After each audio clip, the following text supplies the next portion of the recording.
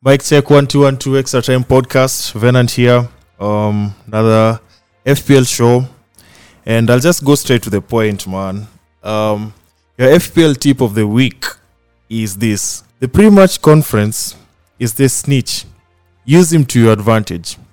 What do I mean? Normally, before a match is played, especially during Fridays, the managers have a press and they ask questions about their players, their state, their strategy towards these games. And a lot of you people tend to ignore that segment during game week. And that is usually where I'm logged in. I'm hooked. I'm waiting. I'm eagerly waiting to soak in information to help me make my final decision on the FPL game week. So, for example, I'll use the Spurs United game. And before that game, Son was apparently out with an injury.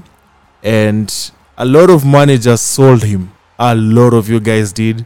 And if you listened to the last week's episode, I remember talking about holding to him because I have a long-term plan with him and just letting him on the bench instead of selling him. Alternatively, I gave you guys James Rodriguez from Everton. If you were to sell him, if you needed to, but I remember telling you guys, hold on to your free transfer, which I did. I followed. It helped me. Son gave me 15 points. But I remember Mourinho being asked about Son, and he said, and I quote, "I don't believe, but because he's so optimistic and always tries to give us positive feelings and hopes, I don't want to say he's completely out because maybe he can surprise us." And surprise he did. So when I read that, I was reading it through Twitter from the Spurs Twitter handle. When I read that, I just knew this guy is not out for as many weeks as speculated. And because I have a long-term plan with him, I decided to stick with him. So, of course, I put him in the bench. And one of my defenders from Burnley, who I'll mention in the next minute or two, did not play. So guess who came in? Boom, 15 points. So yeah, that's Mourinho, that's his mind games, that's who he is. And once again, the pre-match conference, that's usually your snitch. Always pay attention to whoever you want to buy or whoever is in your team or whoever is rumored to be injured. That's usually where you get to know because they're being asked. Like, for example, Mane is out with COVID.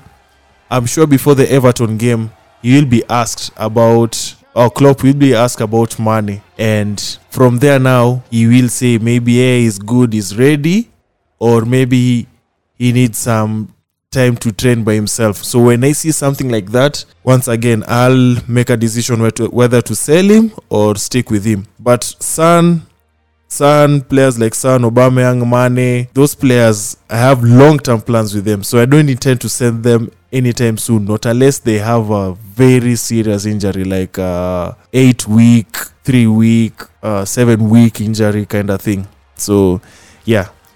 And also, to add on that, the post-match is your earliest injury update. Whenever you see a player that is on your team and is injured, usually the post-match, I'm sure by then, let's say Son is injured, I'm sure by then Mourinho will have gotten a quick update of what happened. So you might find like Mourinho might say he got a knock. So definitely that's just a few days and he'll be back. Or maybe it can be he got a groin injury, So that one, he's not playing next weekend. So that's the FPL tip for the week. The pre-match, which is usually a snitch, which is where you get to know who will play, who's traveled, who's fit, who's not fit. And again, the post-match, this is where, in case a player is injured, this is the earliest injury update you need if you're to make an early transfer. Yeah, so that's that. Anyway, so let's look at my team right now. And let me share with you some gems, some things I've learned between game week 1 and game week 4, and something that also you can relate or something you can learn or even something I can learn. So let's start with the things I regret so far about my team. And number one is buying Timo Werner from Chelsea. When I look at his profile right now, the guy just gave me an assist, and that assist was just it was a penalty, and it was in the first game.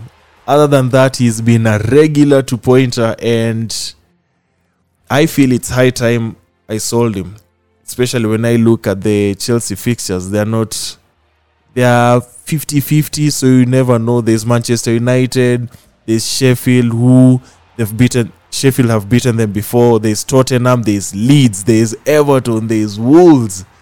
Team is not really a long-term plan at this point, and I'm looking to sell him so that I can upgrade to Aguero, because Aguero has been seen in training and he's about to be a regular citizen as far as being a Man City player is concerned. So anyway, number two is I became patient with some players who I should have sold long time ago.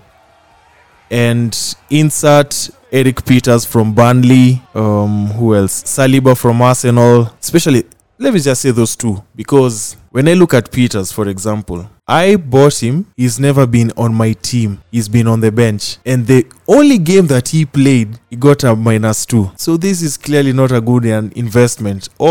Keep in mind, his price has gone down by 0.1, which is it's not a big thing. But when you are looking for funds, it is a big deal. So that's one. Number two is Saliba, because I remember I was in a position where I had to choose between Saliba and Holding. And for some reason, I went with Saliba. Maybe it's because of the hype that he had at that time. But I went with Saliba. Do I regret? No. But financially, it cost me like 0.2 or 0.3, which once again, when you're looking for funds, especially right now, it is a big deal. So those players, I was extra patient with them, and I should have sold them a long time ago. Number three is, especially regarding the last 2 game weeks, I captained Vardy when I should have captained Son. And when Son got injured on game week 3, he was my captain, and Vardy was just scoring against was it Man City? Yes. So those 2 game weeks, man, I've failed on the captaincy options. So that's one thing I regret. Now, lastly, and this is something that, funny enough, I'm the guy giving you the tips, and I'm not even using it. But this one, now I feel it. It was capitalizing on an in-form Everton squad. I mean, these guys have been scoring from game week 1, and I think they are undefeated. They haven't been. I don't know if they've conceded a game, but yeah. So Calvert-Lewin, man, I don't know how I missed on this, but this guy has literally scored in each and every game week. Literally scored. I think he's the top scorer right now. And if you don't have him, by now you should, because he's rising as far as a bandwagon is concerned, and you'll be one of those players who, if he scores and your striker doesn't score, you're bound to go down on the mini leagues. However, when I look at the fixtures, it's Liverpool, Southampton, there's Manchester United, there's Leeds in the next 6 fixtures. So you might buy him, but once again, just consider the fixtures. Also, there's James Rodriguez. Now this one, I don't know how, but there was one point I was about to sell Son for Spurs, and he was my number 1 contender. But because I have a long term with the Spurs player, I decided to stick with him, which by there I don't regret. And I'm happy, and he's gotten more points than James Rodriguez. But this Everton midfielder has returned, let me see, we've played 4 games. He has double figures in 2. So basically what I'm getting from this is each and every time Everton win a game, this guy is bound to be in the score sheet and is bound to get you points. And at 7.8 million, that's still a bargain. However, when you look at the fixtures, Liverpool, Southampton, Man United, Leeds, you might buy him. Personally, I'll wait. Let me see how he performs against Liverpool. And if these people score, then yes, somebody has to make space on my team for this guy. And also, when you look at the defense, my go-to guy for Everton is usually Coleman, because he's cheap and he he already has an assist to his name, and he's usually on the set pieces. So that's one guy. And also Lucas Digne from Everton too. But those two, the right back and the left back, those are two players you might consider buying. Yeah, so I think that's pretty much it for now. And following Liverpool's loss, I feel that's a pivotal point for them, because now when you look at the upcoming fixtures, they have Sheffield home, West Ham home, Leeds and Leicester home. There's the Merseyside derby, Everton. So I feel for those people who have Trent and Robertson, do not sell them yet. They have good clean sheet able fixtures coming up, and also with the attacking returns. So if you have Trent, if you have Robertson, by all means stick with them. Do not be sad by the 7-2 defeat. I feel that was just Liverpool as a team and not those defenders. So that's pretty much it. Until next time, FPL responsibly. You've been listening to Extra Time Podcast.